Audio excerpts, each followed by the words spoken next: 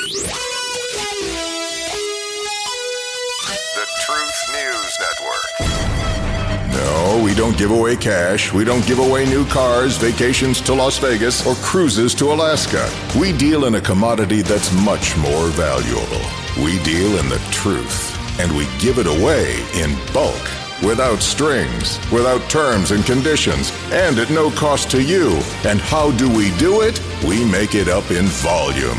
We're TNN, the Truth News Network. And your host is Dan Newman.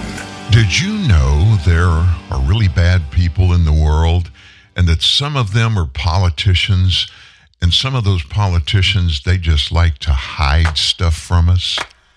Did you know that? Who told you about that? Oh, you got to chuckle, folks. We are chocked full of stuff today, and I mean stuff. This is, of course, Tuesday. What does that mean? Steve Baker from Washington, D.C. or North Carolina, he's going to join us in our second hour. And so what you're going to do for the next 2 or 3 minutes is you're going to pat your foot, probably clap your hands a little bit, and you're going to sing about a car wash. Remember this song?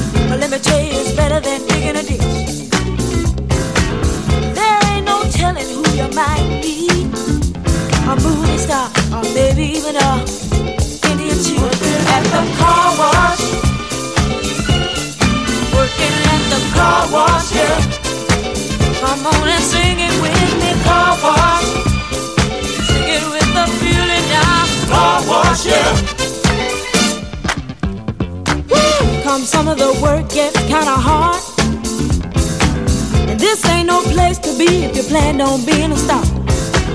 Let me tell you, it's always cool, and the boss don't mind sometimes if you act the fool at the car wash. Whoa, whoa, whoa, whoa, talking about the car wash, yeah. Come on, y'all, and sing it for me. Car wash, woo, woo, woo. Car wash, yeah. Well, those cars never seem to stop coming. Work and work. Keep those bags and machines humming. Work and work. My fingers to the bone. Work. If I can't wait till it's time to go home. Hey, get your car washed today. Fill up and you don't have to pay. Come on and give us a play. Get a wash right away.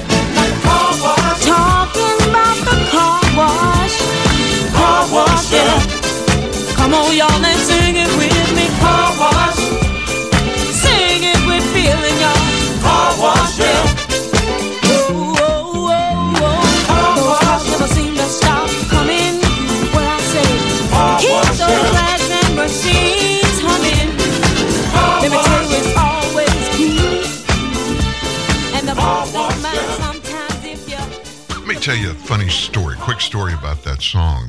That was Rolls Royce. That's kind of a takeoff, the name is, on the car, the Rolls Royce. And when it came out, I was in college. I'll never forget, Louisiana Tech University was, and still is, right on Interstate 20 at Lincoln Parish, Louisiana. I-20 that's the big east-west kind of thing that's in between I-30 and 40 and I-10. So, a lot of traffic going back and forth east and west along I-20. And one day, this song was #1 in the nation, Car Wash by Rolls Royce. I happened to be on the interstate going from one exit to the next in Ruston, and a bus pulled by. And it was the travel bus for Rolls Royce. They were on the bus. I got so excited. I actually thought about following the bus to see where they were going. You remember back then when Top 40 music was just catchy. Everybody, you could hear and understand the words, and they had rhythm, and it wasn't political. It was just good music. You know what? Every generation, when they grow old, every generation, they look at the next generation and make fun of their music. It's been that way since I've been around. I remember when I was first cognizant of music, about 1960. And my mom and dad would play that stuff from the 40s and the early 50s. And I thought, oh my gosh, how could they like that music? And then I grew up, and we went through the 60s and the early 70s, and we got married in the middle 70s and had kids. And our kids grew up in the 80s and the 90s. And they looked at us and said, oh my gosh, how can mom and dad like that music? And I've told you, our girls call my number one style of music, which is smooth jazz. They call it dad's elevator music. All of that little story I just told you, it has nothing to do with the show today. I just thought I'd throw that out there. Sometimes you've got to reminisce, and sometimes you got to smile. So I'm going to tell you what I'm going to do to start the show. Speaking of smiling, a good friend of mine, one of the co-founders of Bowflex, I won't tell you his name, but yesterday, you don't know this, but I was called in to be considered for a jury, a member on a jury. Didn't know what kind of trial it was going to be, but just knew I had to go by law. So I go down there, and they put us in a room. There were 28 of us in the room, and they had to pick 14. And I get in the room, and I find out the judge starts instructing us. It's a second-degree murder case. I remember this story. It was murder that happened a couple of years ago on Interstate 220 in Shreveport, a shooting. And it was an African-American young man, and boy, my heart sunk. I just thought, you know what? And let me tell you why my heart sunk. Second-degree murder in Louisiana. It might as well be first-degree murder.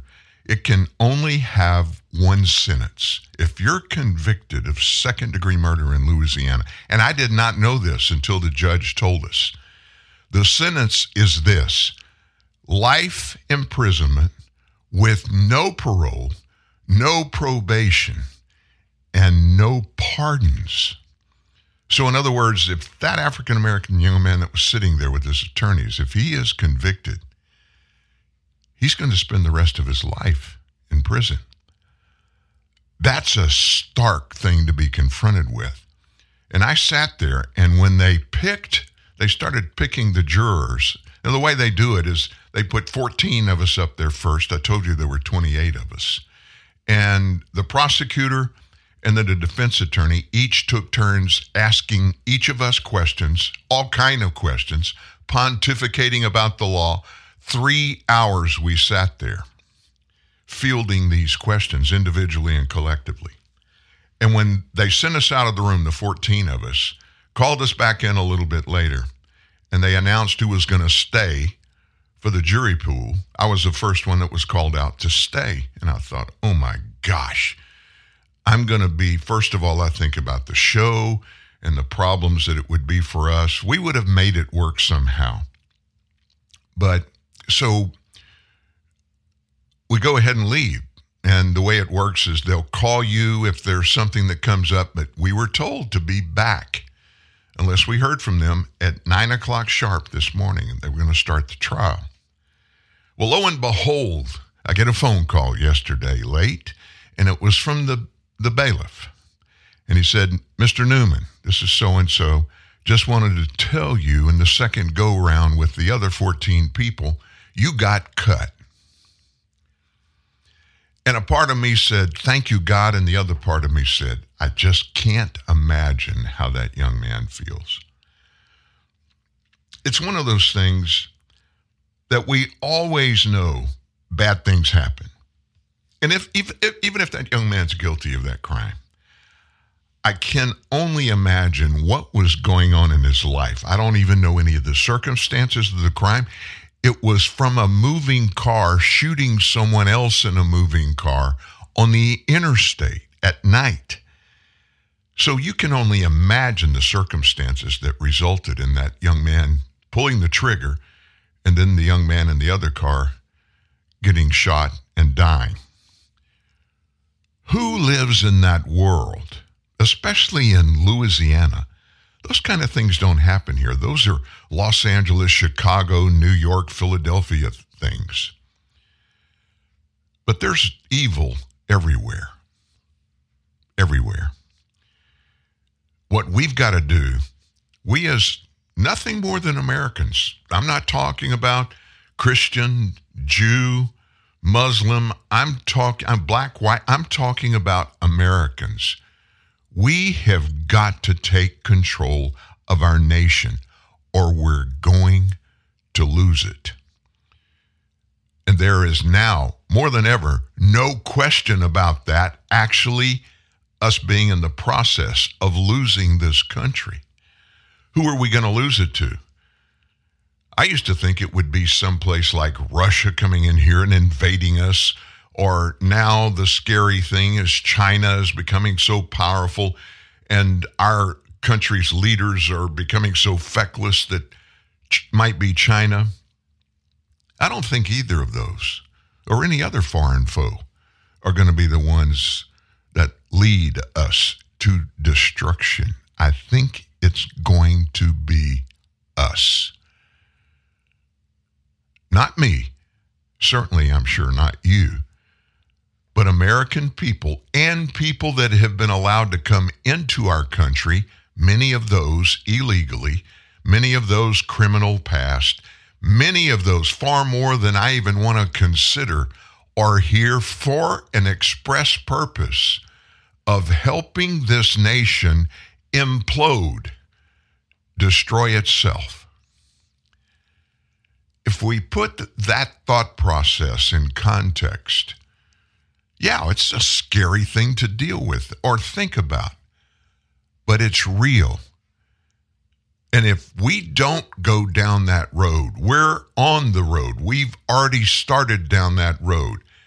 If we choose to stop going down that road and as a nation pull together, somehow turn away from the infighting, the hatred, the anger, the vitriol, and stop looking at everybody else and blaming everybody else for everything. If we don't do those things, the United States of America is doomed.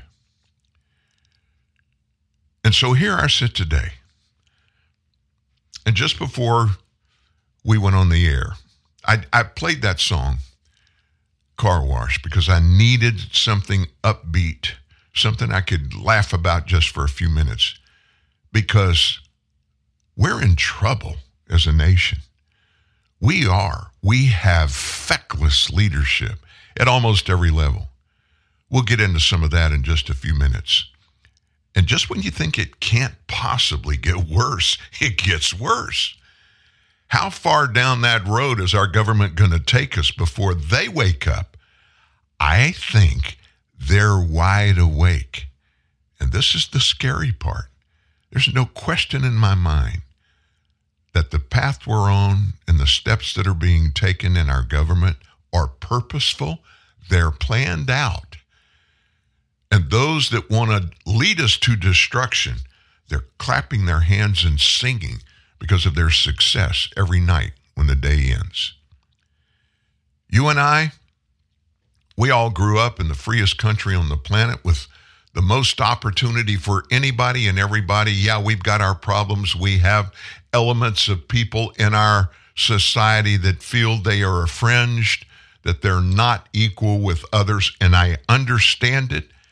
I know the differences between people, types of people, skin color, ethnicities, religions, political leanings. I understand that. In a few weeks, I'm going to be 70 years old. I have close friends from college that will not even talk to me on the phone anymore. They block me on their Facebook pages. You know why? When we have differences with people, what we were taught as kids, what I was taught as a little boy and a teenager, was if you have a difference with somebody, you go to them and say, hey, I need to talk to you.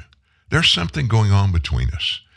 I don't want that to be the case. What's going on? What can I do to make whatever it is right? Instead of standing around and looking across at the person that you have the issue with, and then you start fomenting hate and anger because of what they did. And in many cases, they don't even know they did it to you. And in today's society, we don't do those things. We're not teaching our children to do those things. They're not teaching their children's.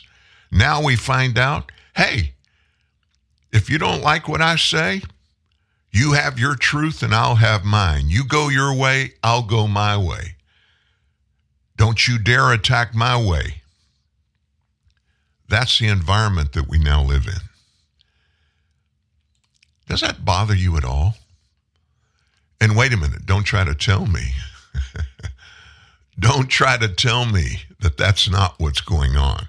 I'm an old man now. I'm qualified, and I see it. And I'm one of the few that have the guts to stand up and say, it's here. It's taking over our nation. And somebody's got to do something about it. Who is it that can do anything about anything in this country? You know, there are those of us that we've been taught now, you can't say anything or do anything without the government first getting out there and leading the way, or at least telling us what to do. The law, the Constitution, the rule of law, it doesn't matter to government at any level now in almost every case. I'm watching our U.S. Department of Justice reshape the justice system. And you know, in the context of what it's happening in, the Hunter Biden, Joe Biden family syndicate, falderall, that's all around us. And there's news out this morning that implicates the Department of Justice purposefully getting into the middle of the Hunter Biden investigation over the past years and manipulating circumstances and threatening people. Threatening people to get them to not tell the truth about all of the obvious things that we are finding out evidentially. Hard, cold evidence of wrongdoing. And the number one law enforcement person in the United States, the Attorney General, Merrick Garland, he has been caught lying under oath to the Congress. Nobody's doing anything. And here's our excuse. Well, you know, he can be impeached. How do you impeach him? It has to start in the House of Representatives. Well, there are more Republicans in the House than there are Democrats. Not a big margin. But there probably are enough votes in the House of Representatives, enough Republicans especially, that have watched Merrick Garland and what he's done. They would vote to impeach him. Why haven't they done that? Mike Johnson, my congressman, I've had him on the show about this thing. And he told you and I when I asked him, are we going to impeach Merrick Garland? Can we impeach Joe Biden? And he told us this the last time he was here on the show a couple of weeks ago.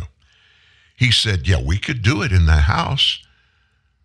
But then the Senate has the arbitrary right to take the impeachment articles up. If we voted articles, they have to go to the Senate. The Senate makes the decision to either try the guilty party or the alleged guilty party in a Senate trial, an impeachment trial.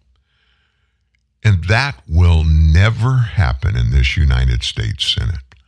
They will not take up impeachment on Merrick Garland, will certainly not take up impeachment of President Joe Biden. And then Mike Johnson said something that we all understand. Dan, if Joe Biden is gone for any reason, who would be our president?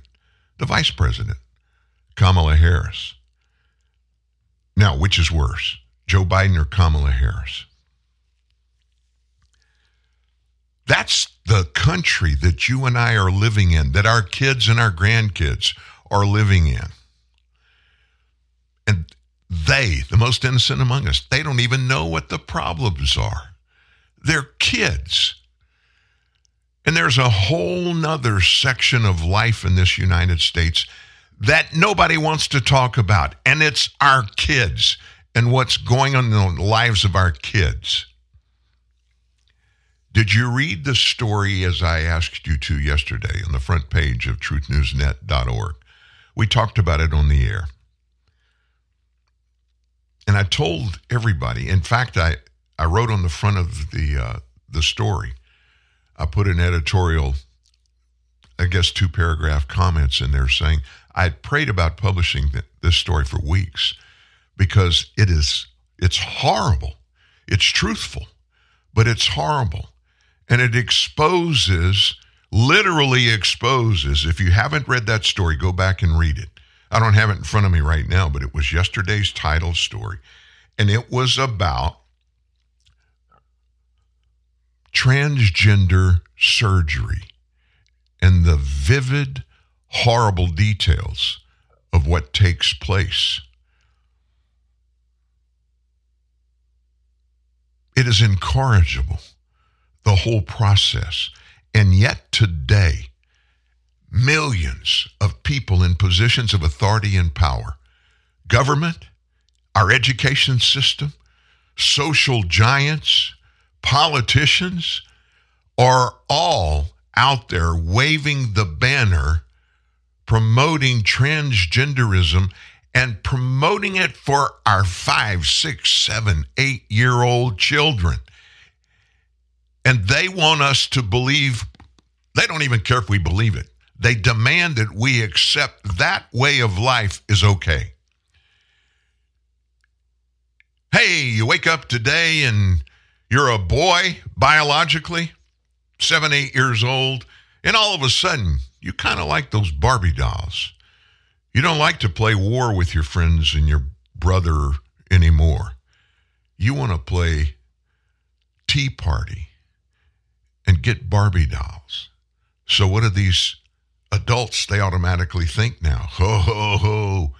This little boy doesn't feel like he's a boy. He feels like he's a girl trapped in a boy's body. We've got to help him get to be whoever he identifies as. And oh, by the way, after Dr. Fauci taught us this throughout the pandemic, we've got to do this. We've got to follow the science. And they'll put up a line of shrinks from their own transgender ilk way of thinking and call them scientists and experts and go do all the talk shows, CNN, MSNBC, even ABC News, NBC News, and CBS News. They'll write editorials in the New York Times, the Washington Post to normalize transgender transition. Oh my gosh, the drugs altering our kids' bodies medically. And then, of course, the big kahuna, the irreversible sex change operation, which isn't sex change operation, it's mutilation. You cut off their organs. You implant breast in these kids and let them think that's normal. When only 16% of those who go down that road, only 16%, and that's just the only poll that I've been able to find. And you know why it's the only poll I can be able to find? Because nobody wants to come out and be honest about it yet. Although we've given you stories here of people that have had sex change surgery that are trying to reverse it now, and it's virtually impossible to do. Reality is a whole lot different from what we're seeing play out today in many, many ways. Reality really isn't different than what's playing out. It's people don't want to accept the reality. They want to create a parallel ideology that is justified because of why? Well, I feel that way. And if I feel that way, that's the way it is. I didn't mean to go off in this morning, but there's somebody that's listening that needs to hear that. Whoever you are, if you're looking for answers, I can point you to some experts, true experts, objective experts. If you want that, if you got somebody in your family that wants it, drop me a text, drop me an email. Dan@truthnewsnet.org. Dan@truthnewsnet.org.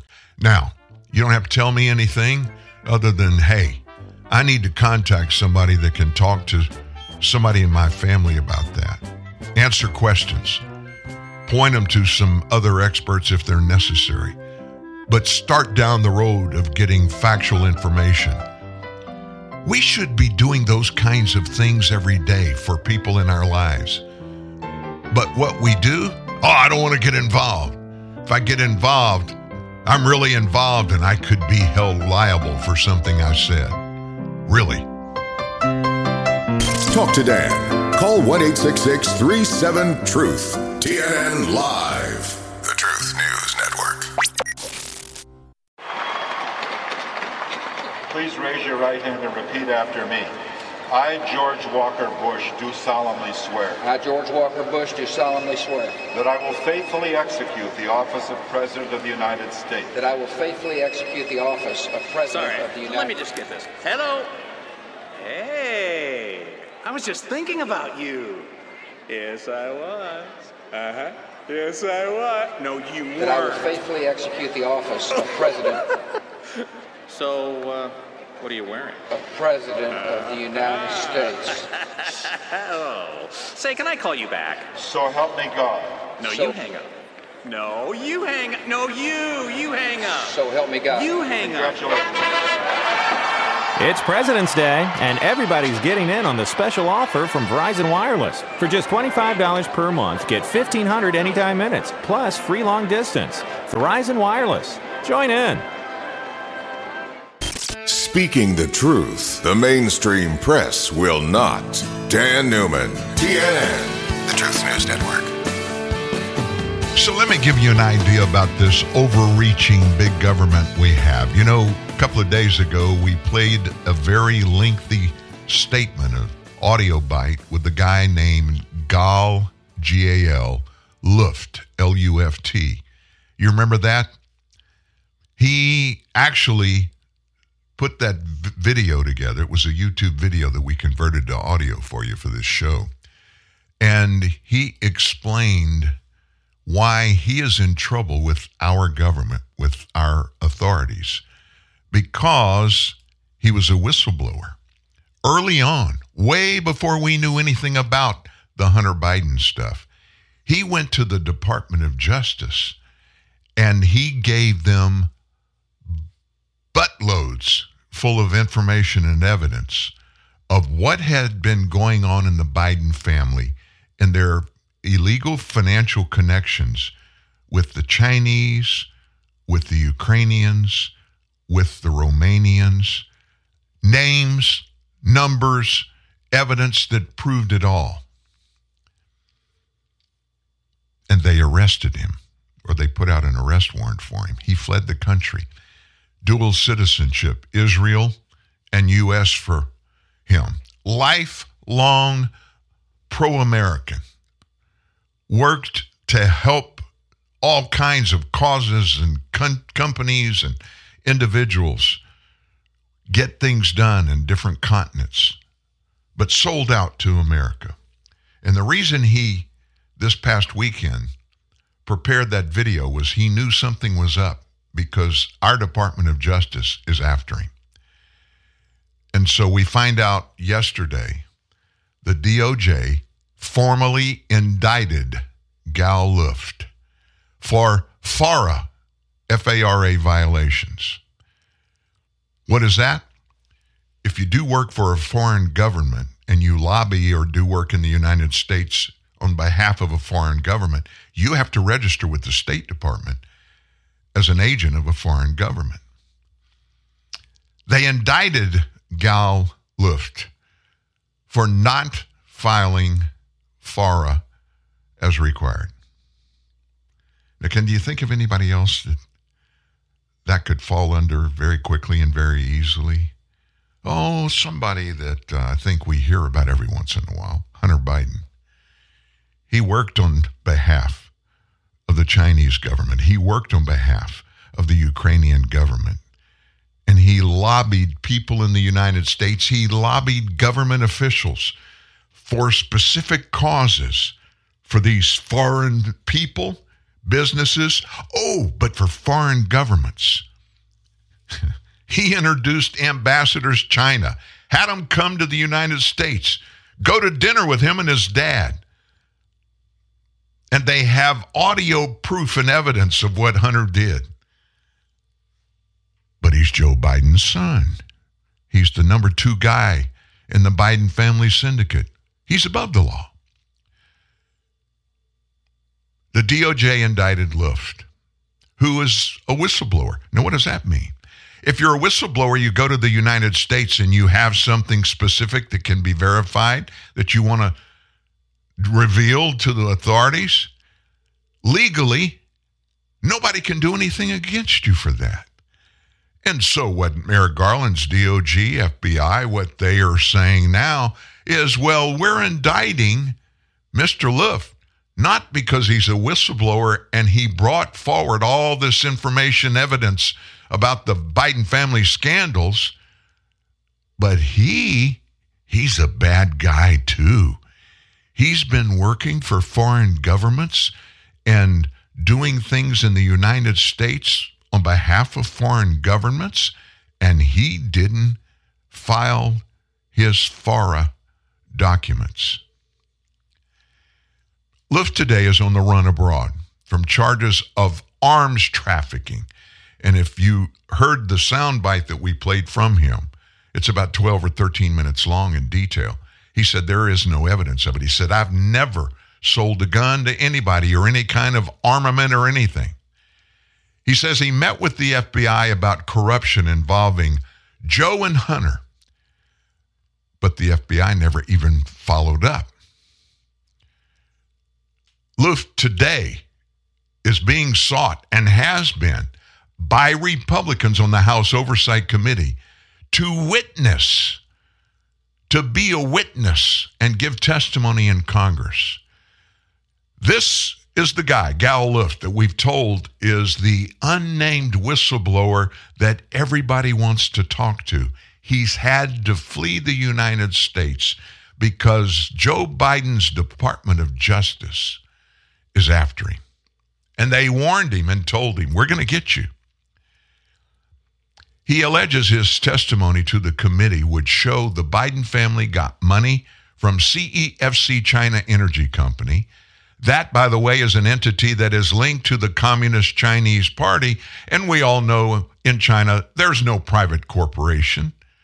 Everything is linked to and operated or demanded how to operate by the Communist Chinese government. Hunter ripped that entity, Chinese government owned. Luft also claims that Biden's had a mole inside the FBI who gave information to the benefit of the family business. Luft in that video, he claims he's a fall guy, said he gave the incriminating evidence of Biden family wrongdoing to the FBI and the Department of Justice in a meeting in Brussels. It was a secret meeting that Luft asked for in Brussels, Belgium. He knew the FBI was after him. They wanted to shut him up. U.S. authorities covered up the meeting after the fact. They didn't even want to admit it. They were burying everything. And hey, how do we make this go away? We either one, scare him to death and make him go into a deep, dark hole and disappear, or we arrest him for something. Hey, why don't we charge him with a FARA violation? That video we played came in a meeting with the New York Post. And Luft was indicted just days later. He's a dual citizen of the U.S. and Iran. I said Israel, but it's Iran. He's accused of working with others to advance the people's interest of China without registering as a foreign agent. Kind of like, if it's true that he did that, we don't even know if he did it. But we do know Hunter Biden did it again and again and again and again. So according to the U.S. Attorney's Office for the Southern District of New York, we know a little bit about them. The 57-year-old Luft agreed to recruit and pay a high-ranking U.S. official. In 2016, they say, he conspired with the official, who was an advisor to then President-elect Donald Trump, to support policies related to China. As alleged, Gal Luft, dual U.S., and it's not Iran. The story that I'm looking at, it said above that he was a dual citizen of the U.S. and Iran. I was right the first time. He's a dual U.S. Israeli citizen. He's the co-head of a Maryland think tank, engaged in multiple serious criminal schemes, we're told. That's by U.S. Attorney Damian Williams. Williams further said about Luft, quote, he subverted foreign agent registration laws in the U.S. to seek to promote Chinese policies by acting through a former high-ranking U.S. government official. He acted as a broker in deals for dangerous weapons and Iranian oil, and he told multiple lies about his crimes to law enforcement. He faces those FARA charges. Critics note that Hunter has never been charged with the same, despite very publicly, without hiding it, out in the open. Hunter acted as a representative for foreign companies and officials multiple times, multiple companies. FARA charges were omitted from his recently announced plea bargain. How about that? Under which Hunter will plead guilty to misdemeanor tax violations, and Hunter will be allowed to avoid a felony conviction for an admitted gun violation. If approved on those charges, the deal that he cut, he will likely avoid prison time. Now put that in the context of what we now know about Gal Luft and what he's facing. You don't think we have a two-tier justice system? Oh my gosh. There is no question we do. There's no question we do. Well, what else is going on? We've got some new facts out there about the Biden family syndicate. And I don't need to tell you, it's some more disturbing news. House Oversight Committee Chairman James Comer says that he will announce disturbing findings about President Biden's role in his family's business deals. He's expecting to make that announcement this week. FBI Director Christopher Wray will also be appearing before the House Judiciary Committee under oath on Wednesday. Florida Governor and 2024 presidential candidate Ron DeSantis joined me on Sunday Morning Futures yesterday, saying that Wray must be fired. We will end the weaponization of government. And that's, of course, a new FBI director on day one. That's a difference between me and Donald Trump. He says the jury's still out on FBI Director Wray. I look back at the Hunter Biden censorship, which was a huge, huge deal to happen in the 2020 election.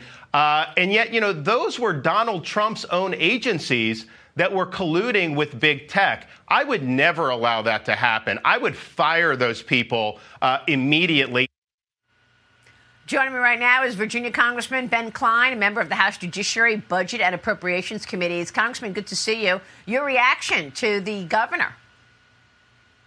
I think he's on point when he says that Christopher Wray was in charge and overseeing the FBI when they engaged in these FISA abuses, all of the problems with the religious freedom we're seeing, investigating Catholics in Richmond, investigating parents in Northern Virginia. He's got a lot to answer for. We're looking forward to having him in front of us to answer those questions this week. And if it's determined at that point he needs to go, then we will look at ways to zero out his salary or take some other measures to make sure that he is gone. Well, I mean, look, we look at the unfairness. We've got the numbers now from the Department of Justice in terms of what all of these special prosecutors are spending and the resources that they have.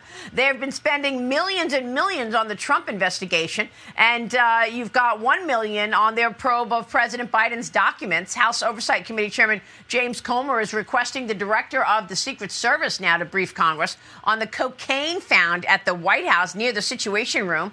The DOJ still has not announced whose drugs this cocaine belonged to. Congressman, what's your take here? It's absurd. You know, the White House is supposed to be the most secure building on earth. It's supposed to have cameras everywhere. Even if it's a well-trafficked area, you can narrow that down quite a bit. You know, this is not rocket science. It's not even CSI. It's just look at the tapes. And they know whose drugs those were. They probably dusted for fingerprints within the first 3 minutes of having the bag. So tell us whose fingerprints are on the bag. There's a lot of information that Congress wants to know. So we're anxious to get to the bottom of that as well.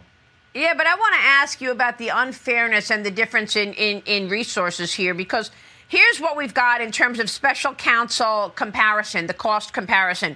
Jack Smith, the Trump classified documents investigation, Jack Smith has spent $5.5 million, and this is just in a few months. It's ongoing. That compares to Robert Hur, who is looking at Biden's classified documents. He spent $616,000. So there's obviously much lower resources being allocated to investigate Biden. You compare that to John Durham's Russia-Trump investigation, $7.7 million. That's closed. Robert Mueller investigating Trump and Russia, $32 million. How do you square this away with with these resources piling up against conservatives and not as much looking at what we're seeing on the Biden side? Oh, you can't square it. And the Appropriations Committee on which I serve on the Appropriations Subcommittee over the Department of Justice, over the FBI. You're going to see a conservative bill come out of appropriations that's going to target these agencies for savings, that's going to make sure that they can't weaponize these branches of government any longer to target conservatives, to target free speech, to collude with government. The courts are on our side. So we're going to continue to push these changes in appropriations that are necessary to be proper stewards of the taxpayers' money. And that's what we're directed to be, and we haven't been for a long time. There's so much more to that story. And they brought up a good thing that I want to weigh in on for you, and it is that cocaine issue in the White House. I don't care who it is. I really don't. Nobody can credibly convince me that there's no way to find out who brought that cocaine into the White House. In just a second, I'm going to let you listen to from Sean Hannity last night. Kayleigh McEnany was on with Sean Hannity and discussed from a point of knowledge what should have happened, what can happen in the effort to find out where that cocaine came from. And everybody's been saying, I'll tell you this before we move forward, everybody's saying, and I've heard it from a dozen lawmakers, there are cameras everywhere, cameras everywhere. It's a White House, cameras everywhere. There are no cameras in the West Wing. But they know who was in the West Wing every minute of the day. Why haven't we gotten to the bottom of this? And you know the obvious question. You know the obvious answer. The reason we haven't is because it is likely that it was somebody with the last name Biden. Last night on Sean Hannity. Take a listen. All right, let me start with the cocaine issue. You were both in the White House. There's certain areas of the White House, and I saw you both in the White House. I had the honor occasionally an administration will make a big mistake and they'll allow me in the building once or twice. But I was there under President Bush and President Trump. And correct me if I'm wrong, Kayleigh, but there are a lot of areas in that White House. I did not have free reign as a guest in that house to just walk anywhere I pleased without being watched by a lot of people. There were certain rooms I was not able to walk into without people with proper credentials escorting me in that room. So how did that happen? And wouldn't they be able to quickly determine who brought that cocaine in that White House? So that is definitely the case. You could narrow down based on the area. So oftentimes in the Trump administration, we would sit members of the press who are meeting with the president in the press room. So if it's found in the press room, you'd think, okay, maybe the press who has access to this room. It wasn't found there. You can rule out the press. But then you have a series of deductive reasoning. At first, we're told it was in the library under the residence. All right, tourists walk through there. Then all of a sudden the story changed. Now it's in the cubby holes right when you walk into the West Executive entrance. Now, staff brings their guest right through there. The staff guests are primarily who use that. But then all of a sudden, Sean, the story changes once more. Why does it keep changing? Now it's near the Situation Room, an area that only staff would have access to. So I would say at this point, it would have to be a staff member if that reporting is true. There are no cameras inside the West Wing, so that makes it much more difficult. But sit down every staff member. This was on a Sunday, very light foot traffic. Sit down every staff member who had access to that area and try to figure it out. And I assume that is exactly what the Secret Service is doing right now. Well, I would say it's such a security breach. God forbid, what if it had fentanyl in it, Ari Fleischer, that I would imagine that it would be proper protocol to drug test anybody and everybody that might have had access to that room. And drug testing that is currently available would allow people to give a hair sample, and we'd know pretty darn quickly whether or not they've been using cocaine or not. Yeah, and the terms for working for the president is you can be drug tested at any time. And so they have the right to do that, and no staffer can or should refuse it. If they refuse it, I think you know what we've got. The only other possibility, of course, is whether or not it's a guest who was brought in by White House staff, invited by the Biden administration officials. That's not uncommon, especially on weekends, for the senior staff or staff with sufficient clearance in the West Wing to escort guests, family members, close friends, to give them that rare, privileged West Wing tour.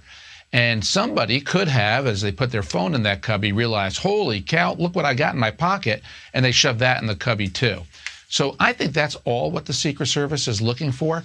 But I do want to tell your audience something Kayleigh just said, reiterate it. There are no cameras. I can't tell you how many times I've heard people saying on TV, there's cameras everywhere. This should be easy.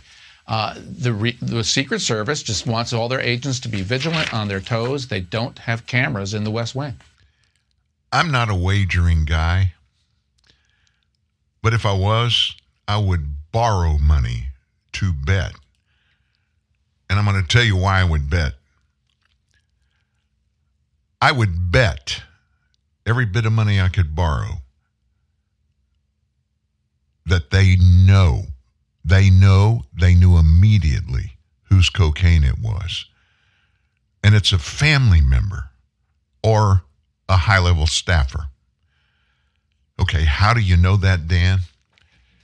Have you heard anybody in the Biden administration, top to bottom, address this? Address it with real information. We understand the Secret Service is working on it. What we're doing is eliminating the possibilities. And when we find out who the culprit was, we will immediately call a press conference and let the American people know who brought cocaine into their house. The White House, it belongs to the American people. They haven't done that. Why haven't they done that? You know why. They know who did it, and they don't want any of us to find out who did it. So what do you do in D.C. if you're in power, especially if you're a Democrat? You just deflect and put out more stuff, talk about all kinds of real controversies besides that particular one, and sooner or later, it goes away. That's the way of getting around effectively, successfully, the rule of law if you're a Democrat in the White House. With Ford Pass, rewards are just a tap away. Whether it's using rewards points toward things like complimentary maintenance or for vehicle accessories. And with Ford Pass, a tap can also get you 24/7 roadside assistance and lock your vehicle. Only Ford Pass puts all this in the palm of your hand. Ford Pass, built to keep you moving. Subway Restaurant's Storytime Theater proudly presents Jack and the Beanstalk. Fee, fi, fo, fum. I smell something delicious. Hey, little fella, what you got there? Oh, this? It's the Big Hot Pastrami Sub from Subway Restaurants. That does look tasty. It sure is. Climbing that beanstalk out there makes you hungry. You mind if I have a bite? Sure! I'll trade you for that goose over there with the golden eggs. You got a deal! Hungry for something big? Then pick up a Big Hot Pastrami Sub from Subway Restaurants. Layer upon layer of delicious hot pastrami stacked high and toasted to flavorful perfection on freshly baked bread. Topped with pickles, mustard, and melted Swiss cheese, it's the perfect way to satisfy any giant-sized appetite. Big Hot Pastrami available at participating restaurants for a limited time only. See restaurants for details. Subway. Eat fresh. Join a community of online learning and find your bright future at the American Women's College of Bay Path University. Getting your college education doesn't necessarily make it so you have different self-worth or you mean more. There's so many different roads you can take. But if you have the feeling that you want it, go get it. The American Women's College is supportive and kind, and what you've created has changed lives, and I'm so grateful that I can say I've been part of it. Enrolling now for September and November at baypath.edu/future.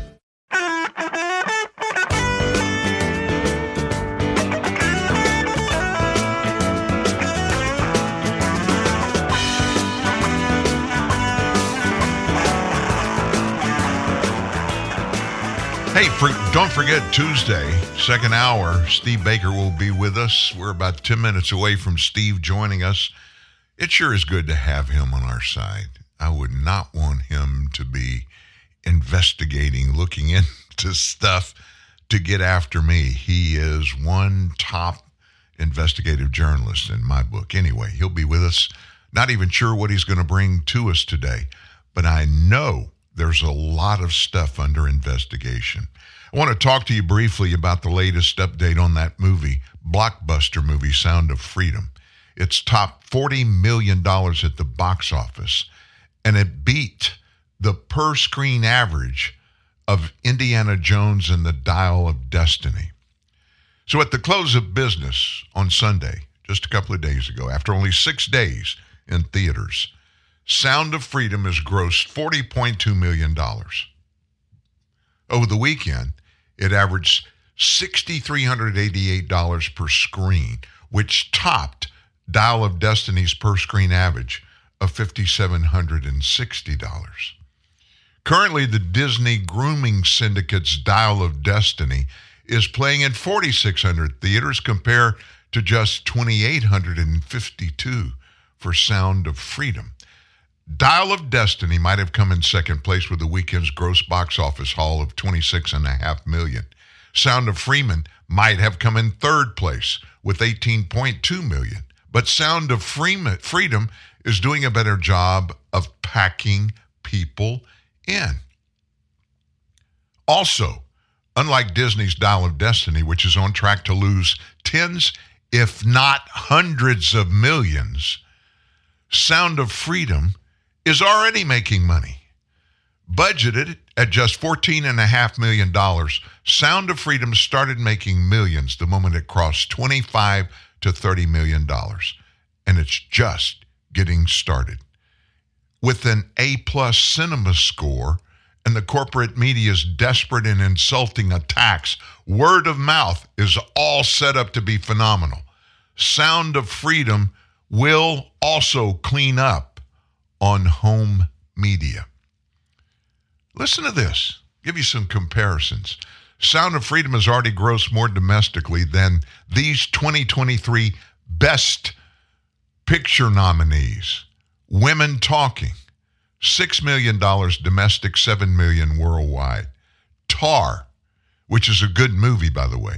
6 million domestic, 20 million worldwide. Triangle of Sadness, 4 million domestic, 24 million worldwide. The Fabelmans, 17 million domestic, 37 million worldwide. The Banshees of Inisherin, 10 million domestic, 46 million worldwide. Except for Banshees, in just 6 days, Sound of Freedom made more than 5 of those films beat them worldwide. All the Oscar, festival, and media hype led to nothing more than failure. People weren't even interested. Sound of Freedom's secret sauce, that used to be Hollywood's expected sauce. What is that? Here's the way they work it. Make a movie about an issue people care about. Little caring thing, child sex trafficking. Second, give the movie a dramatic theme. Christianity that appeals to a very broad audience, regardless of what Washington, D.C., New York City, Los Angeles, and Hollywood think. And then entertain, and don't preach or scold. Disney, they've emasculated Indiana Jones and will lose up to a couple of $100 million on the new Indiana Jones. No one other than the child groomers at Disney wanted to see Indiana Jones emasculated. Plenty of people want to see good people rescue kids from evil people. Sure, more people went to see Indiana Jones and the Dial of Destiny, but Disney's going to lose a fortune because it didn't give Indiana Jones fans what they wanted. The people behind Sound of Freedom, they're going to get justifiably wealthy because they delivered what their target audience wants. That's how the real world works. You want to make some money? You want to get other people involved to make you money? Give them what they want. Don't try to shove ideology down people's throats and expect them to pay you for doing it. But Disney and Hollywood in general are too addicted to their snobby bigotry and deviant sexual fetishes to give the public what it wants. And that's okay with me. Watching Disney fail is a lot more entertaining than dealing with their lousy movies. Now, what's Hollywood? What are the experts? What are the so-called enlightened people? You know who we're talking about, the talk shows, The View, all those people. What are they saying? Well, the usual woke Nazis at places like CNN, The Washington Post, The Guardian, they're all pretending to be angry and indignant over Sound of Freedom's problematicness. But the truth is the exact opposite. For all kinds of reasons, the ongoing success of Sound of Freedom angers, but more than anger, it terrifies them. And it should. Let me let you listen I'll just list the fake media's desperate, dumb, and flailing smears. Starting with CNN, a far-left propaganda outlet that spreads conspiracy theories and violence. Sound of Freedom star Jim Caviezel embraces QAnon. Now, this is all according to CNN. Sound of Freedom spreads QAnon beliefs about sex trafficking. Sound of Freedom was created out of a moral panic, bogus statistics, and fear. That's CNN. How about the Washington Post? A far-left propaganda outlet that slanders teenage Christians, defends movies that sexualize and exploit little girls, and they defend child mutilation. What did they say? Sound of Freedom star Jim Caviezel embraces QAnon. Sound of Freedom is not based on a true story, which it is, by the way. The real-life organization Sound of Freedom is based on Operation Rescue, was investigated by the government for fraud, witness tampering, and retaliation. None of that is true. And then there's the Far Left Guardian, a far-left propaganda outlet that defends child exploitation and child mutilation. They said Sound of Freedom star Caviezel embraces QAnon. Sound of Freedom star Jim Caviezel appeared on Steve Bannon's War Room. Oh my gosh. And on, the woke Reich, like the Third Reich, goes sharing all the same talking points, which I'm sure some sort of coincidence, has nothing to do with centralized coordination. Because to believe the media are coordinating would make me QAnon adjacent or something else. Don't you love it? When you turn the light on in the dark of night, when you turn the light on in the kitchen, you walk into the kitchen and you turn the light on, you knew all along the roaches are around, but you couldn't see them till you turn the light on and then they show up. I think that's what we're seeing today, folks. We are seeing the roaches scrambling in the kitchen, trying to get away from us. Oh my gosh. Steve Baker is joining us now. You're live from, I don't know, what part of the country, Steve? I'm in North Carolina right now. Good morning. Well, I thought you were going to be working this week.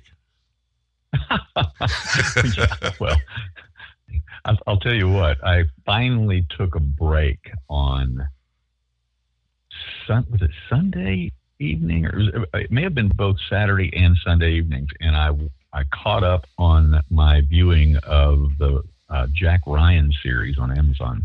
That's an incredible series. Yeah, I finished up season 3, binged that, and I just started season 4 last night. Anyway.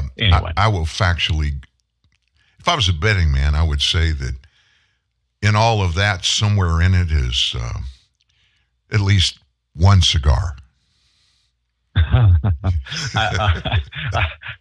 I think I actually sent you a photo of me sitting on my porch watching Jack Ryan with a Cuban Monte Cristo number 2. Yes, that's correct.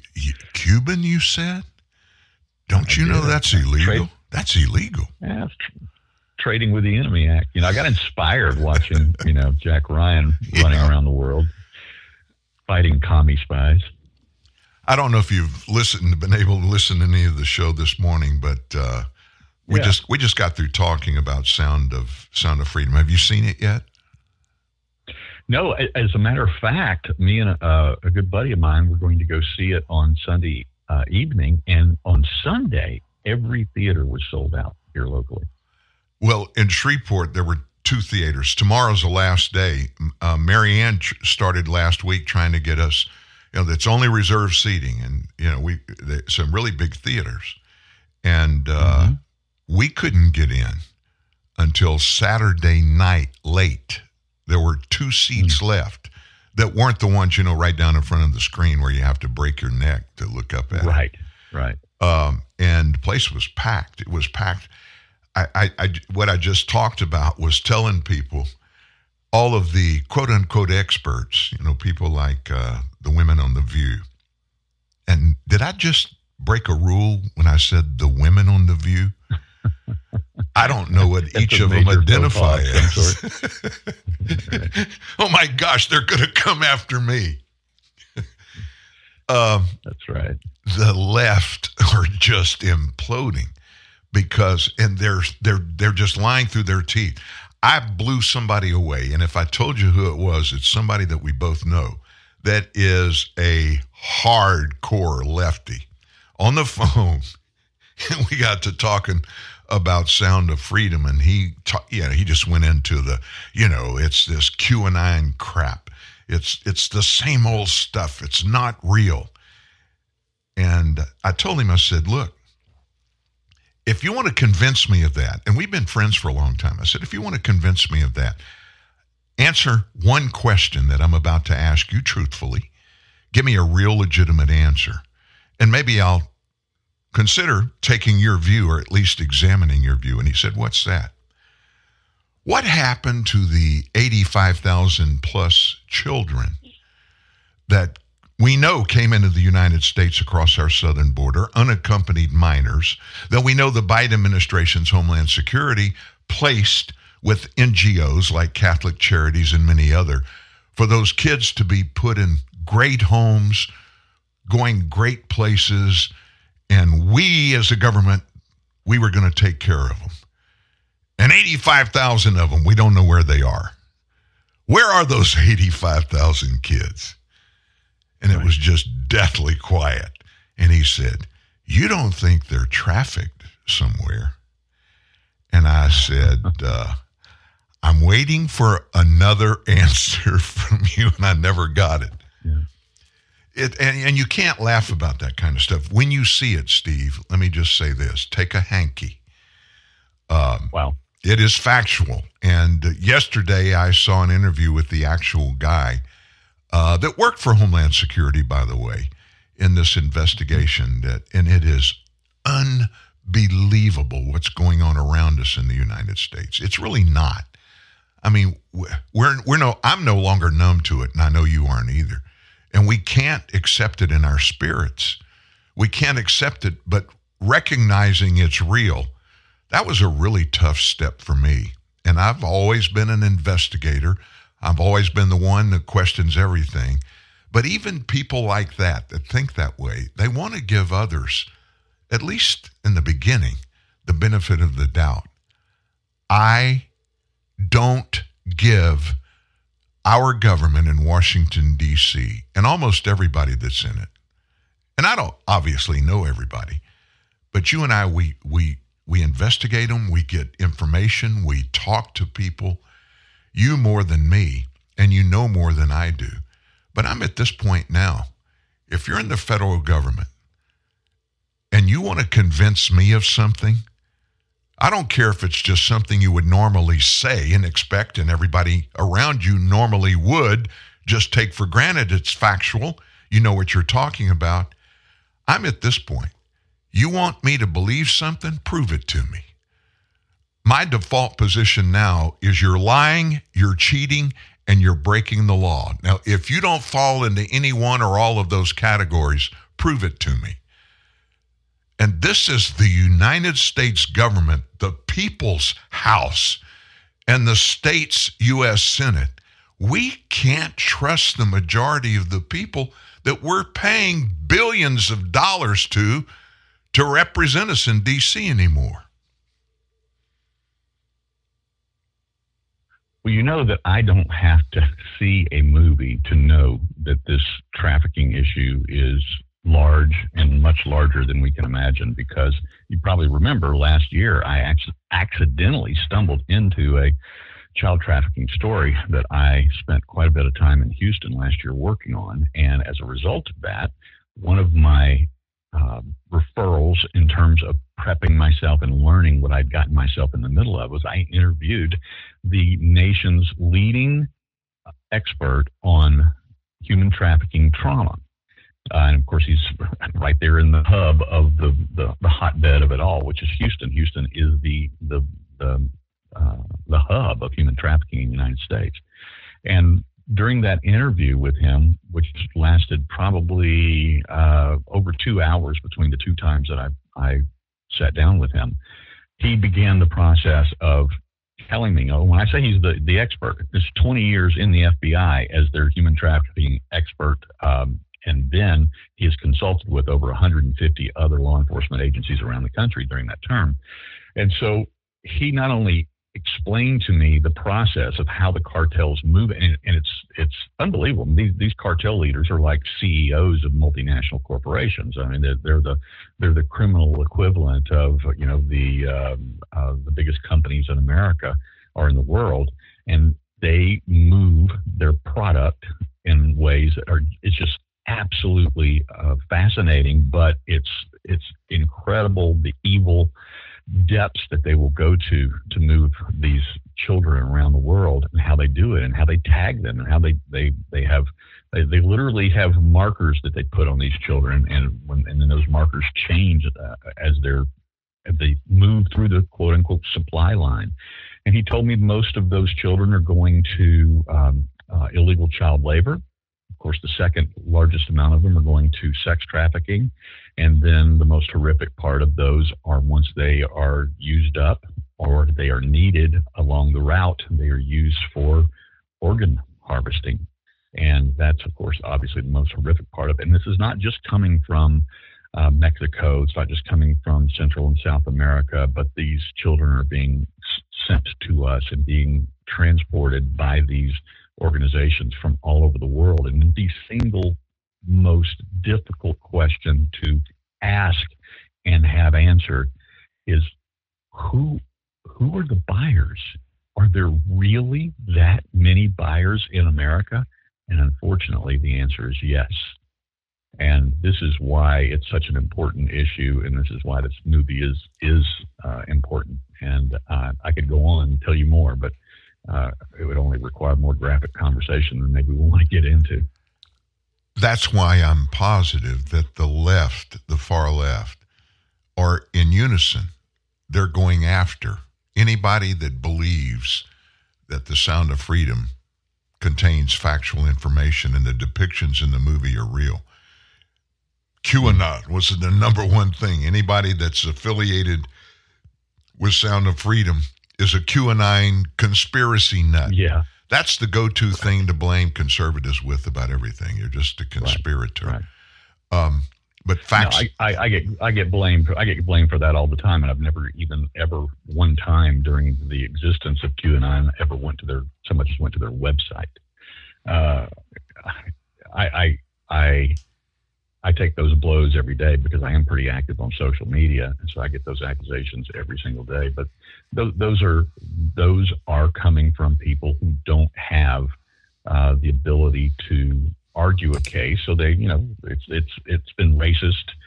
We're Nazis. Now we're QAnon, depending upon what our topic du jour is. But that's exactly their fallback position. But I'll tell you what, if I could do what was done for me, and you could get in the front seat of a car or pickup truck in this case and actually ride shotgun with somebody doing investigations as a private investigator who's working a contract for the FBI, and you ride around and you start looking for these children, as I did in Houston, I will tell you right now that will change their perspective. Because I learned, I never dreamed it was big. I certainly knew it existed, but I never dreamed how massive and how complicated, how complex the human supply chain line was in that industry. Well, facts have become a situation in the United States where they don't matter anymore.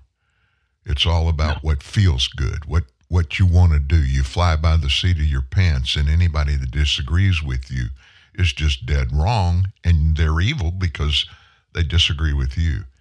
That's where I got my opinion of our federal government. My default position now on anybody that wants to talk to me, convince me, come on this show, or even have a conversation off the air, just sit down and have a conversation with me. If they're a government official, prove to me that you're legitimate, because most of them aren't. That is the scariest part of this conversation. The people that tell us they want to help us and work for us, they're the ones that are involved in all of this evil that we're discussing.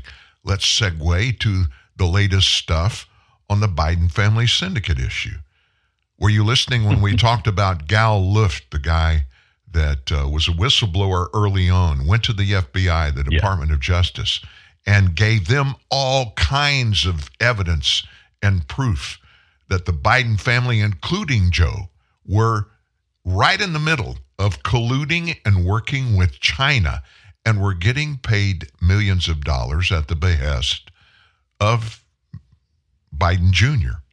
Hunter was kind of like the middleman, and he was rebuffed by the DOJ, and then they told him. They met and interviewed him in Brussels, Belgium. He told the story on our show 2 days ago. What is today, Tuesday or Wednesday? Tuesday. Okay. I am lost in this week. Anyway, we played Gail Luft, he came forward and he told the story of how things happened. And he said, they're coming after me with false charges and they're going to indict me, which they did yesterday.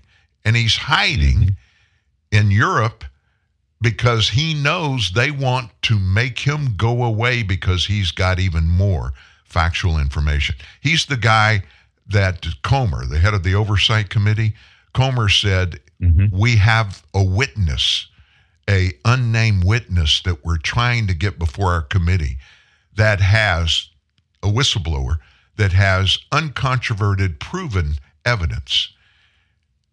And that's the guy that they're trying to do. How could this happen in the greatest country on the planet, the United States, where the rule of law, it's gone, it's out the window. It doesn't matter who it is. We've got at least a 2-tiered justice system, if not 3 or 4. And I don't know about you, but if there's 4 levels, I'm somewhere down in level 4. I'm far away from the top. You and I are in the basement of level 4, but I guarantee you. The sad commentary is, and when I say this is not an over-exaggeration or an overstatement. It's not hyperbole in the least, and that is, unfortunately, we have lost our Department of Justice, and that includes all of its various branches, including the FBI. They are corrupt to the core. I may have never actually told you this before, Dan, but the FBI whistleblowers, the 2 most prominent that have come out in the recent months, Steve Friend and Kyle Seraphin, have a organization of whistleblowers that they have taken on the name, and they call themselves the Suspendables. It's a play on words both of Hillary Clinton's deplorables and also the old FBI show, The Untouchables. They call their loose association the Suspendables, and they've made me an honorary member. And so I'm on their listserv, and we talk every day, and we share stories and things that are going on in the world. And as a result of that, it is very, very clear how corrupt the Department of Justice has become. And the only thing we can do is to call them out and to continue to do so until this message somehow, some way begins to take root in the minds of the American people to a large enough degree that we can fight back. But that's what all of these cases that we're looking at stem from right now, whether it's the avoidance of bringing the Biden crime family syndicate to justice, whether it's the inability, it seems, for them to determine who the bag of cocaine was in the White House, of course, which we know that's nonsense. In fact, the Suspendables are laughing at that one in its face, because they know how easy it is with the skills of these investigators to determine exactly where that is, where it came from, and whose it is very, very quickly. So they know. And then the same thing is true whether we're talking about the January 6th cases, whether we're talking about the going all the way back to Russia collusion stories, whether we're talking about the indictments that Donald Trump is facing.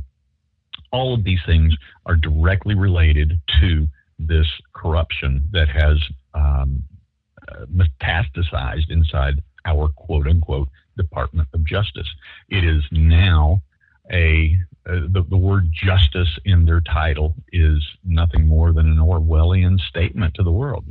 Black is white, up is down, war is peace.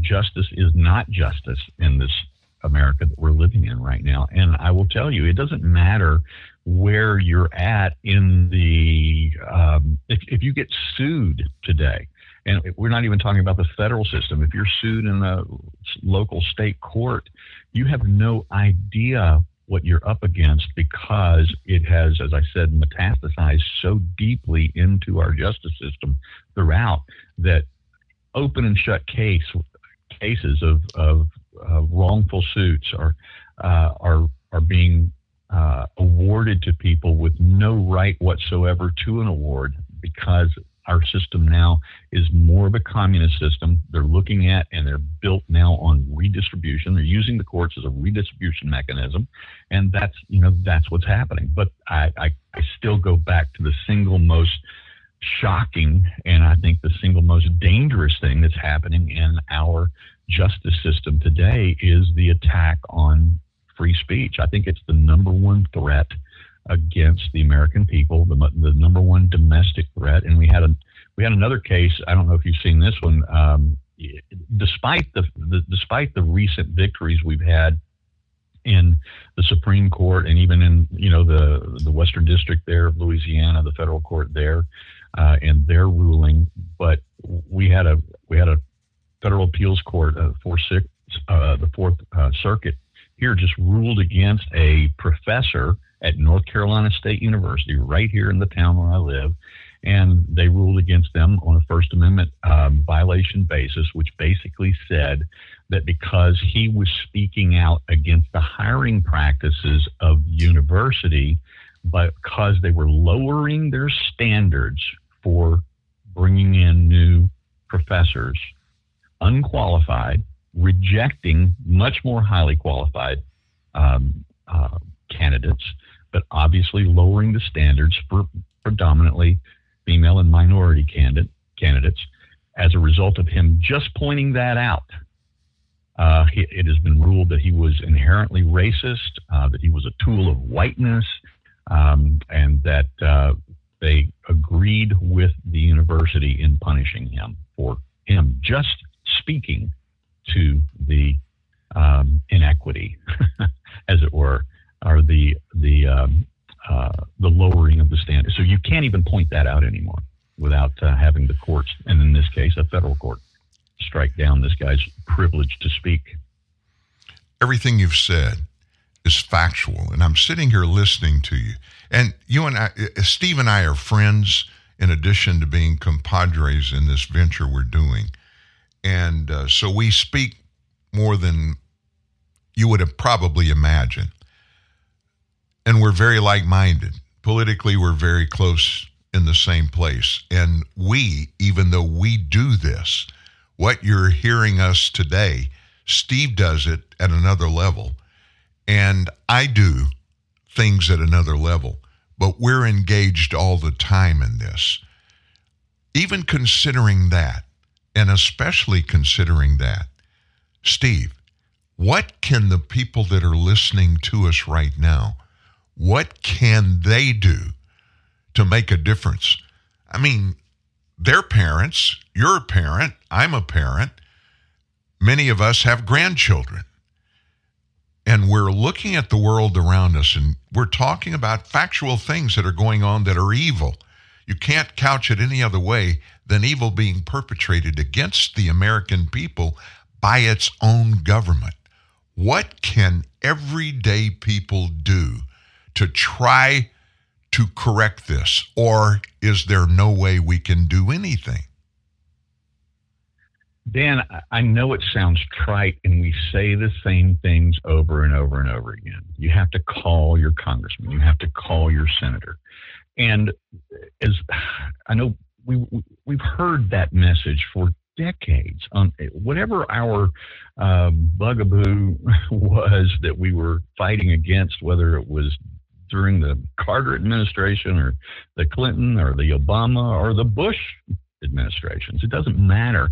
They always say, call your congressman. And the fact of the matter is that does make an impact. It does.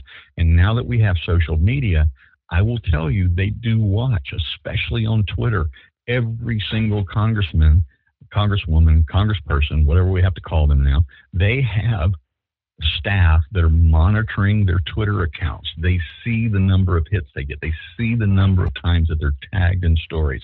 It does have an impact. And more importantly than anything else, and again, this sounds trite, it's cliche, but it's not. Daylight is the best disinfectant. We have to call these things out relentlessly, nonstop. We have to shout it from the rooftops, and we can't be afraid. We can't be afraid. Everybody has to get in the game now. It's not enough to just be an internet warrior, or keyboard warrior, or Twitter, warrior. You have to take this to the streets. We have to become bigger, larger, louder, more vocal than the opposition. And the opposition always gets more play because the mainstream media still dwarfs that which we have. I mean, we've got, well, to the extent we still have some vestige of Fox News on our side. We've got the Daily Wire. We've got Blaze TV. We've got other pretty large bullhorns and mouthpieces out there, but they are still dwarfed by the ABC, NBC, CBS, New York Times, Washington Post, CNN, MSNBC complex. And it's impossible for us to avoid those voices. We see those and hear those voices every day, whether we want to or not. But unfortunately, the other side does not hear from Blaze and Daily Wire and Fox every single day. They don't have the penetration into the larger marketplace. So we have to pick up the slack, and we have to do it ourselves, and we have to fight the fight, and we have to be out there. We have to attend the meetings. We have to go to the school board meetings. We have to go to the town halls. We have to be there at the protest rallies. And that's what, of course, obviously, since January 6th, they're trying to scare us away from that. But we can't. We can't be frightened of that. And we can't be frightened, Dan, of the consequences, because they are coming after us. And if we cower now and we don't get outside of our house and outside of our comfort zone, whatever our comfort zone is in this fight, then they're going to win. And when they win, it's over. It's over for all of the American experiment, as they call it, freedom, liberty, the Bill of Rights. It's over. And they are attacking right now the First Amendment with a vengeance like I've never seen assaulted before in my life. And that's just only one attack that they're making right now, because we could go down the entire Bill of Rights now and point to 1,000 examples of the assault on virtually every one of those. So when I say what can we do, that's what we have to do. We have to get loud. We have to get louder than they are. And we have to let them know that we're not going to take it anymore.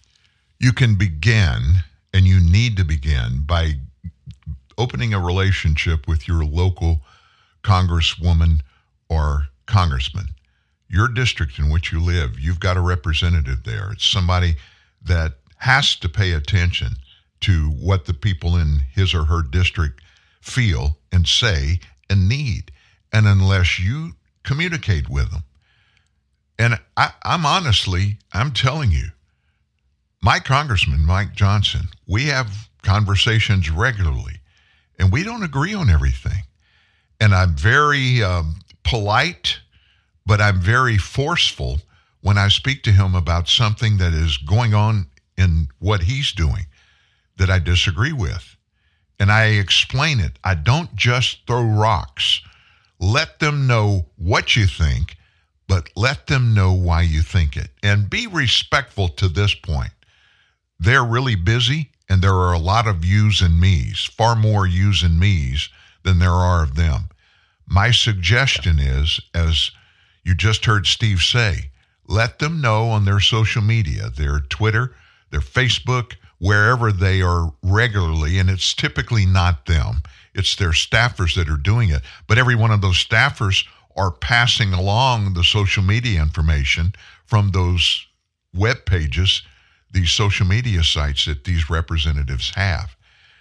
And when something happens that's out of line, or you question, or you want clarity, more information, or you want to talk to them about something they're doing that you feel is wrong, let them know. Even if it's just in writing, you can get an email address for everybody in Congress. You can go to their different branches. You can go to the U.S. House of Representatives, the U.S. Senate. You can go on those sites and get the email addresses and the office telephone numbers for every one of those people. Let them hear from you. I know it and can sign up for their newsletter. Absolutely. Right? Sign up for your congressman's newsletter so that you know, because just for instance, they were just off for the last 2 weeks, and they were all at home in their home districts, and they were doing meetings, and they were doing town halls, and they were showing up at various events. You need to be there with them, because if they, as you said, you don't always agree with Representative Mike Johnson, your congressman, But if he's hearing your side of the story or your version of what you want to see happen, how he needs to vote on a 10-to-1 basis, it's going to make an impact. It absolutely will. And I'll tell you this, I know factually someone on his staff listens to every TNN live show. They may record it or pull it down later as a podcast, which we're on 37 podcast sites now, so it's out there. Minutes after every show is finished, places like Apple Podcast, even Google Podcasts, Facebook still carries our podcast, Stitcher, TuneIn, Spotify, every one of them you can think of, they grab it and you can get TNN Live there. Somebody on their staff, on his staff especially, is listening to it because none of these people want to be blindsided by something that's happening on their watch and them not know about it. The big thing was, for me, the biggest thing, and I forget the question, but the mayor of Miami that is running for president, he was asked a question last week, and it was a very obvious question that everybody knew the answer to. He had no clue. And don't think for a second when that interview ended that he didn't find somebody on his staff and blister them really good because they hadn't relayed that to that person. That's the way they run. It is a syndicate. A congressional office. It is full of people that are there for one purpose only, and that's to push their guy or their girl out in the forefront and make them look like the best that could possibly be to fill that office that they're filling. Steve, well, Dan, go ahead. As a result of what we're talking about, I should take this one step further, and I want to comment on what you just said. He was on his heels because he didn't know what he had no clue. The reality is, you said something very accurately. These guys are incredibly busy. I mean, once they're back in D.C., let's just be honest, they are having every leg, finger, toe pulled on by so many different issues, so many different directions, so many different people that are needing, wanting, demanding their attention. They can't possibly get to everything, and they can't possibly know everything that's going on that's important to every one of their constituents. It's just not possible. And when I met with Jim Jordan and Mike Johnson, and I got 10 minutes with each of them individually, I had them back on their heels with stories they had no clue about. And I've pressed and I've pressed and I've pressed since then. But since then, I've gotten through. And now I'm dealing directly with and talking to every single day the chief investigator of the Weaponization Committee, the new House Select Committee. And that is something that they didn't want to deal with my issue at all. But now I'm talking to them every day because I stayed in their face and made it important to them. Really, what happened is I made them aware of something they just didn't know about. Well, that's your job, and that's my job. People that are listening in today, let your voice be heard. Let them know, and not just them. In your circle of influence. I mean, Steve and I know a lot of the same people, but I know a whole massive group of people that in my circle doesn't intersect with Steve's, and vice versa. In your circle of influence, we have a fiduciary responsibility to talk to people about the important things that are, if they're important to you, in most cases, especially when we talk about government things and social things and financial things. Everybody in your circle of influence is involved in pretty much the same things.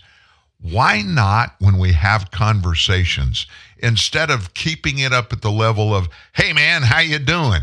You doing okay? You done anything fancy lately? You doing something different? How's mom and them? Instead of doing just that, sit down with somebody and have a flippin' conversation where you get past the niceties and you begin to say, hey, look, what do you think about this? Ask them a question. We don't do that anymore. We're stuck on our iPhones or Google phones. We're answering emails. We're looking at our Facebook page or our Twitter. We're doing all of those kinds of things, and we get lost in ourselves And we've lost, or we're very close to losing, our nation because we, the people, are not holding the people that are accountable, making those people accountable, keeping them accountable to do what they say all the time they are, public servants. That means they're supposed to be serving you and me, not the other way around. Steve-O, Go ahead. Yeah, I was going to say, going back to your original question, what can we do? Let me tell you the one thing, and tell your entire audience the one thing we cannot do, and the one thing that will not work.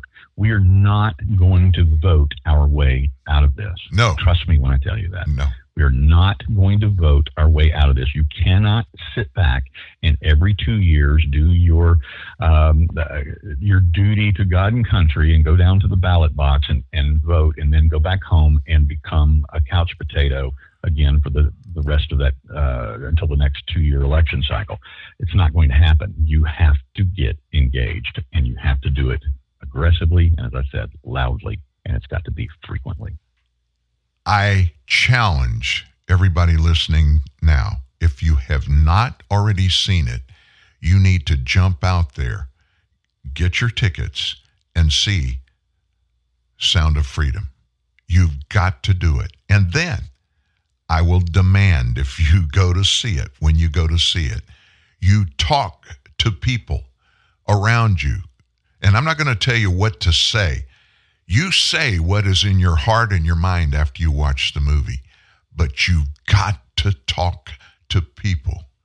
You've got to interact with those around us. If you're a Christian, you don't have a choice. We have to do that. We're Christians. We have to interact with people. We're caretakers of people that are in our families, our extended circle, the people that we interact with. We're responsible to each other. And we need to draw people into those circles who are kind of out on the edges, and we don't know anything about them, nor are they us, other than what we see or hear when we see them at the Circle K or at the Kroger or Brookshire's grocery store, or even at church. You see them and wave. Get involved. Be part of it. You'll be shocked how many people, if you just make a little effort, will respond positively. I met a man at church last Sunday, big African-American guy and his wife. First-timers, I think. We go to a big church. And I just felt like I should go introduce myself. So I walked back there, introduced myself to him, come to find out his wife is on the Shreveport Police Force. And they have 3 children. They were just checking out the church. They just moved from some other part of town there.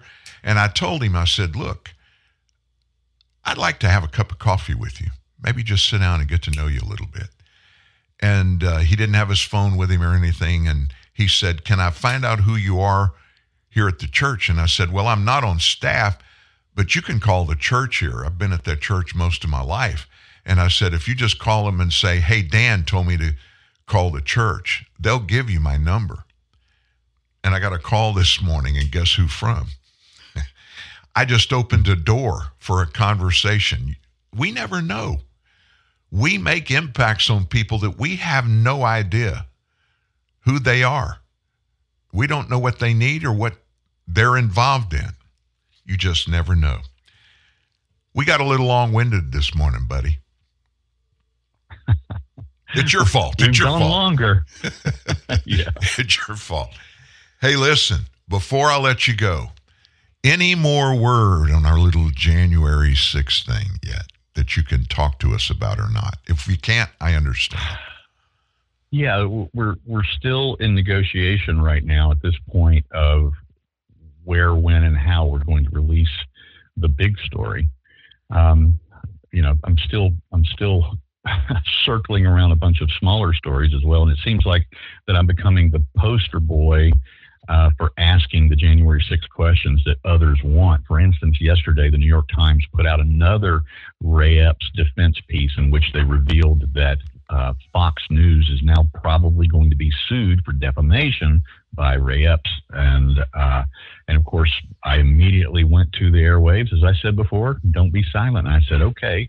and I called out the writer of the article, and I called out the FBI, and I called out the Department of Justice. I tagged every one of them, and I said, okay, if you're going to do this, I said, you need to answer the single most important question that has not been answered, and nobody will answer it. And Alan Fuhrer, the writer for the Times, the Department of Justice, and the FBI will not answer this question: is if, as Ray Epps testified that he was only in D.C. with his son and his son's friends that day, who were the 8 men that we have now seen on camera that escorted him out of the crowd in military stack formation, 4 in front, 4 behind, and escorted him away from the Capitol?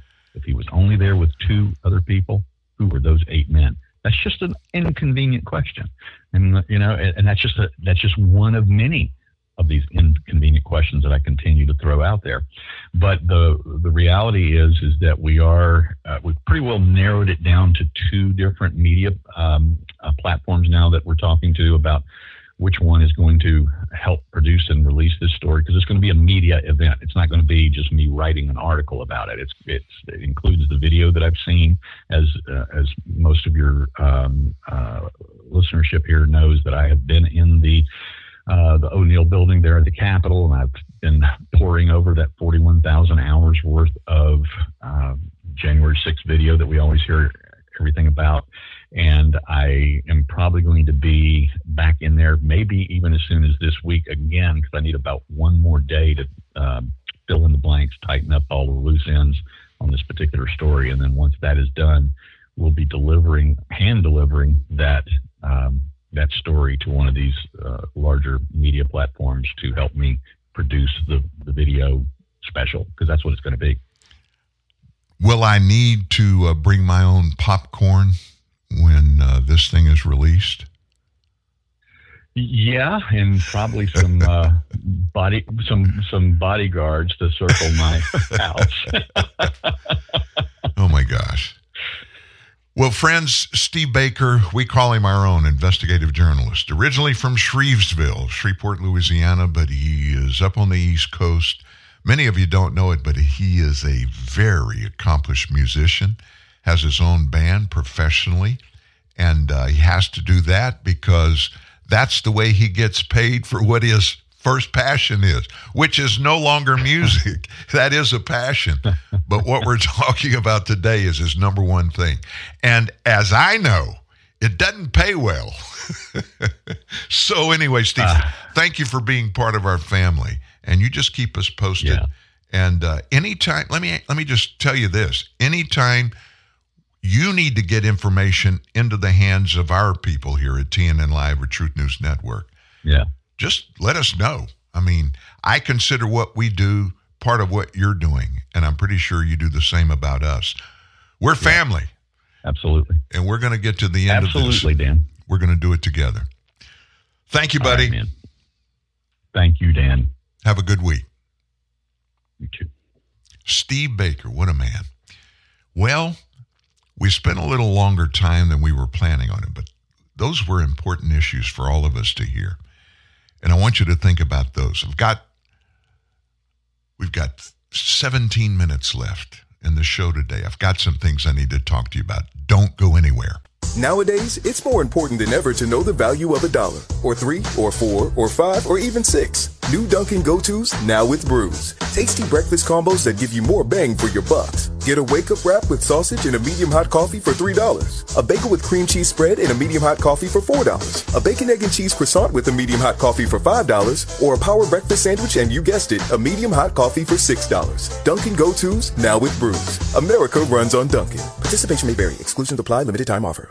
Hi, Tom Bodette. Motel 6's new improved website lets you book a room and save more for what you travel for faster than ever. Even faster than you can find your keys, which you swore were right on the little hooky thing by the garage door where they always are, and we can land a robot on a comet, but we can't keep keys from disappearing. Oh, here they are. Left them in my jacket. Don't you hate that? I'm Tom Bodette for the new improved Motel6.com, and we'll leave the light on for you. Papa John is not interested in quality. He's obsessed with it. Because Papa John's a pizza maker. It's what he does. That's why you've got Papa's Quality Guarantee, signed by the man himself. Love your pizza, or we'll deliver another absolutely free. It's my guarantee. Better ingredients, better pizza, Papa John's. And right now, save 25% when you spend 25 pounds or more online. Hello. What happened to the music out? It just disappeared. Oh, well, we're back here. A couple of things I want to tell you about. California lawmakers, they today are considering a bill. Listen to this. If this bill goes through the Assembly, California Assembly, both houses, and it gets signed by Gavin Newsom, it would require judges in California to consider a person's race when deciding how long that person, if found guilty, should be forced to serve in prison. The bill was introduced in February by Democrat Assembly member Reggie Jones Sawyer, was approved by the state assembly in May, is currently being debated in the Senate. Assembly Bill 852 would add a section to the California Penal Code that requires courts, when they have the power to decide a prison sentence, to take into account how racial minorities have been affected differently than others in order to rectify racial bias. Here's what they said. It's the intent of the legislature to rectify the racial bias that has historically permeated our criminal justice system, as documented by the California Task Force to study and develop reparation proposals for African Americans. This is a proposal in the section of this bill. Whenever the court has discretion to determine the appropriate sentence, according to relevant statutes and the sentencing rules of the Judicial Council, the court presiding over a criminal matter shall consider the disparate impact on historically disenfranchised and system-impacted populations. It's called no longer equality. It's called equity. That's what they're talking about. What is the difference between the two? If you're a regular here, you know equality is something that no human being can touch. It exists in a vacuum by itself. It means you get the same thing, I get the same thing in the way of opportunity from our government and every part of our government. Equal justice under the law. That's what it means. Equity, on the other hand, it means it's based upon somebody's personal opinion. Oh, that's not equal. That's not fair. You made more money than that person last year, and they worked just as long as you did. It's not fair. We've got to tip the scale somehow to make it equitable. And they're going to do this based on race in California. I can just see the moving vans, more moving vans pulling up to people's homes, people headed south to Texas or Tennessee or Florida to get away from that kind of governing. That, my friends, is not equal justice. And if this passes, if it does, and I think it probably will, it's going to, as bad as it is right now in California, especially things in the law, it's going to make it so bad, crime is going to further tear California to pieces. And these leftists, these elitists that are better than everybody else because they know more than you or I do, and therefore they're enlightened, they're going to be pushed into a corner, and at that point will have no options to lead California out of it because they've let it get out of hand. And being the most populated state we have, it could just be the first domino to fall. And that, my friends, is a scary, scary thing to consider. There's a lot coming out now about, personally, our president, President Biden. And we all see the results of his cognitive decline. We see it play out every day. I was embarrassed for him and embarrassed for the American people yesterday as I happened to look in and watch his meeting with now King Charles, used to be Prince Charles, over in England. It was embarrassing because he broke all kinds of normalcy, things that are allowed, things that aren't allowed. And he just looked like a befuddled old man walking around over there in La La Land, and he's the leader of the free world. I think that title, if he ever held it, if he had it legitimately or otherwise, it's long gone. He is not the leader of the free world. Another thing that proves that to me is Kim Jong-un. You hadn't heard that name here in a while, have you? He's the leader. I don't know what his title is. King, president, dictator, whatever, of North Korea. The little round man, and I understand he's gotten much rounder. He's eating himself into oblivion. But he announced yesterday he's going to start shooting down American planes. Bam, just like that. Hey, y'all want some ice cream? Man, I can't wait to get that ice cream. I've got some apple pie after that. Oh, by the way, I'm going to start shooting down American planes. You think he would have ever said that in a Trump presidency? A Bush 43 presidency? Even an Obama presidency? Our president has lost his way. We all know that. But something is showing up that is pretty uncomfortable about Joe Biden. And what could that be? Joe Biden is an angry, angry man. So says Axios in its latest drop, which is entitled Biden's Private Fury. In public, President Biden likes to whisper to make a point. In private, he's prone to yelling, "Get off my lawn!" and more. Behind closed doors, Biden has such a quick trigger temper, reports Axios, that some aides try to avoid meeting alone with him. Some take a colleague, almost as a shield, against a solo blast. The president's admonitions include, "God damn it, how the F don't you know this? Don't effing BS me." This is the Megyn Kelly cleaned up version of Joe Biden's language. I would never say these words, as everyone knows. And "Get the F out of here," according to both current and former Biden aides who have witnessed and been on the receiving end of such outbursts. The private eruptions paint a more complicated picture of Biden than his carefully cultivated image as a kindly uncle. Well, not for most of us. They go on to say, Dave, no one is safe, and give specific examples about what he does, including try to bully young staff, where he just keeps trying to exhaust their knowledge until he stumps the chump to make them squirm and feel uncomfortable. I could go on, but it's an interesting look at, Uncle Joe. Yeah, I mean, look, that's been a very carefully curated image for Joe Biden. We know that this is the guy who would very intentionally swim naked in front of female, Social Security or Social Security Secret Service agents.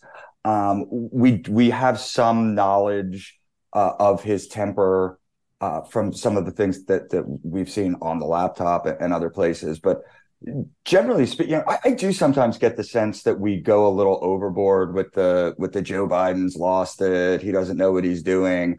I wonder sometimes if that's remember the mobster who would walk around in a bathrobe and pretend like he didn't know where he was. Wasn't it John Gotti? No, it wasn't John Gotti. Wasn't John Gotti? I can't believe I can't remember. I'll come up. Right, my crack team will look it up. But I can't remember his last name. But yeah, I mean, look. Biden knows about the sketchy things that Hunter's done, right? We all know that. There's a different Joe Biden than the one that we see on TV. And I think that the American people are starting to see it. Now, what's curious about the fact that we're starting to see this from more liberal or mainstream outlets is the possibility that he's being thrown under the bus a little bit, that there are real concerns that he's going to be a problem in the general election. And maybe now is the time that he needs to get a little bit kneecapped to get somebody like a Gavin Newsom sniffing around the race. He is having troubles on that front, Stu. I mean, he's over there meeting with King Charles today in the UK. And take a look at this video where King Charles is like having trouble getting the president of the United States to move. Here they are together. King Charles is there. He's like, over here. Over here, sir. Here. This way. Come on. It's not time to chit-chat with the guard. Here we go. That's it. You got it. And Biden's gait is so unsteady. I mean, he's really telling us he's going to do 6 more years of this, Stu, and you take one look at him and you think, I got questions. I have many, many questions. And it's funny because the way that Trump was sold to everyone informed why Biden was the nominee and why he became president. We were told that this was a return to normalcy. And everything about this has been a lie. It's not a return to normalcy. It has been crazier and crazier and more erratic than anything we've ever seen before. We were told this is a guy of the utmost competence who was going to make every move the right way in foreign affairs, for example. And we see Afghanistan, what's gone on with Ukraine and so many other things. We were told this guy was the ultimate family man, right? And here's a guy who won't even acknowledge his 7th grandchild, won't even acknowledge this poor little 4-year-old girl exists. She had no input into what Hunter Biden's activities were. We were told this guy was a good guy. And I think that's kind of fundamentally where many people in the middle of the 2020 election that didn't have partisan ideology fell. They saw Donald Trump. They didn't like the things that he said, or they believed some of the hype on some of the allegations against him, or whatever it was. They didn't like him. And they said, you know what? I'll go with this normal family man who will at least be competent and won't be yelling at people, and he won't be tweeting so much. Well, I mean, you've cut the tweets down by a significant percentage, and I don't know that was worth it, because everything else you were promised with Joe Biden, you've received the opposite. He's just a mean old man. That's all there is to it, name calling. And he's got that in his history, in even as far back as the Senate. He was just a tough guy. And when I say tough, I just mean he wasn't considerate of what other people felt. I hate to even tell you this, but a judge appointed by Bill Clinton has blocked a Wisconsin school district from enforcing a policy that keeps boys from using the girls' bathroom. U.S. District Judge Lynn Adelman granted a restraining order against Mukwonaga Area School District, blocking the district from implementing a policy adopted last month that requires students to use bathrooms and locker rooms on the basis of biological sex rather than their gender identity.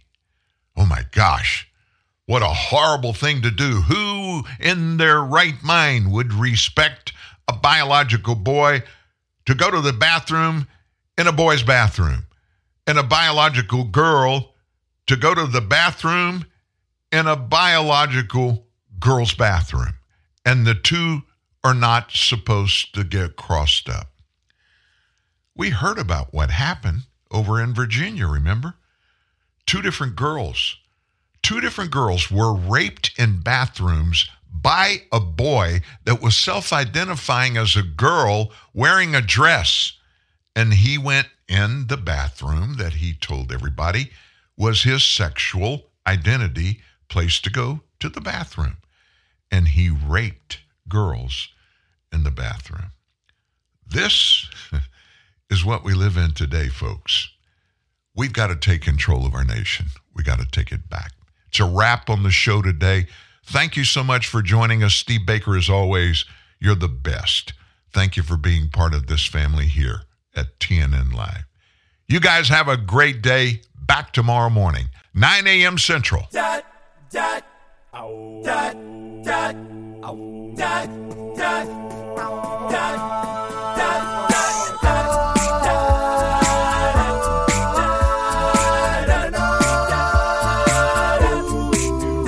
I've been living for the weekend, but no, not anymore. Cause here comes that familiar feeling that Friday's famous for. Yeah, I'm looking for some action, and it's out there somewhere. You can feel the electricity all in the evening air, and it may just be more of the same. But sometimes you wanna go where everyone knows your name.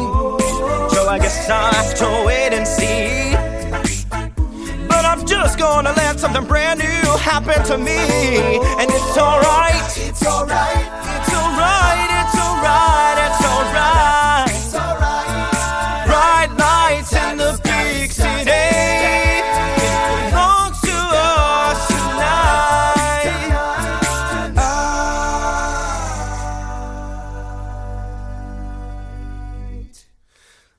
I've got the magic in me. Every time I touch that track, it turns into gold. Now everybody knows I've got the magic in me. When I hit the flow, the girls come snapping at me. Now everybody wants some presto magic. Tricks that I'll attempt will blow your mind. Pick a verse, any verse, I'll hypnotize you with every line. I'll need a volunteer, how about you? With the eyes, come on down to the front and sit right here and don't be shy. So come on, let's see the show tonight. Prepare to be astounded, no ghost or poltergeist. You know I'm no Pinocchio, I never told a lie. They call me Mr. Magic, man, I'm float on cloud 9. I've got the magic in me. I got the magic, baby. Every time I touch that track,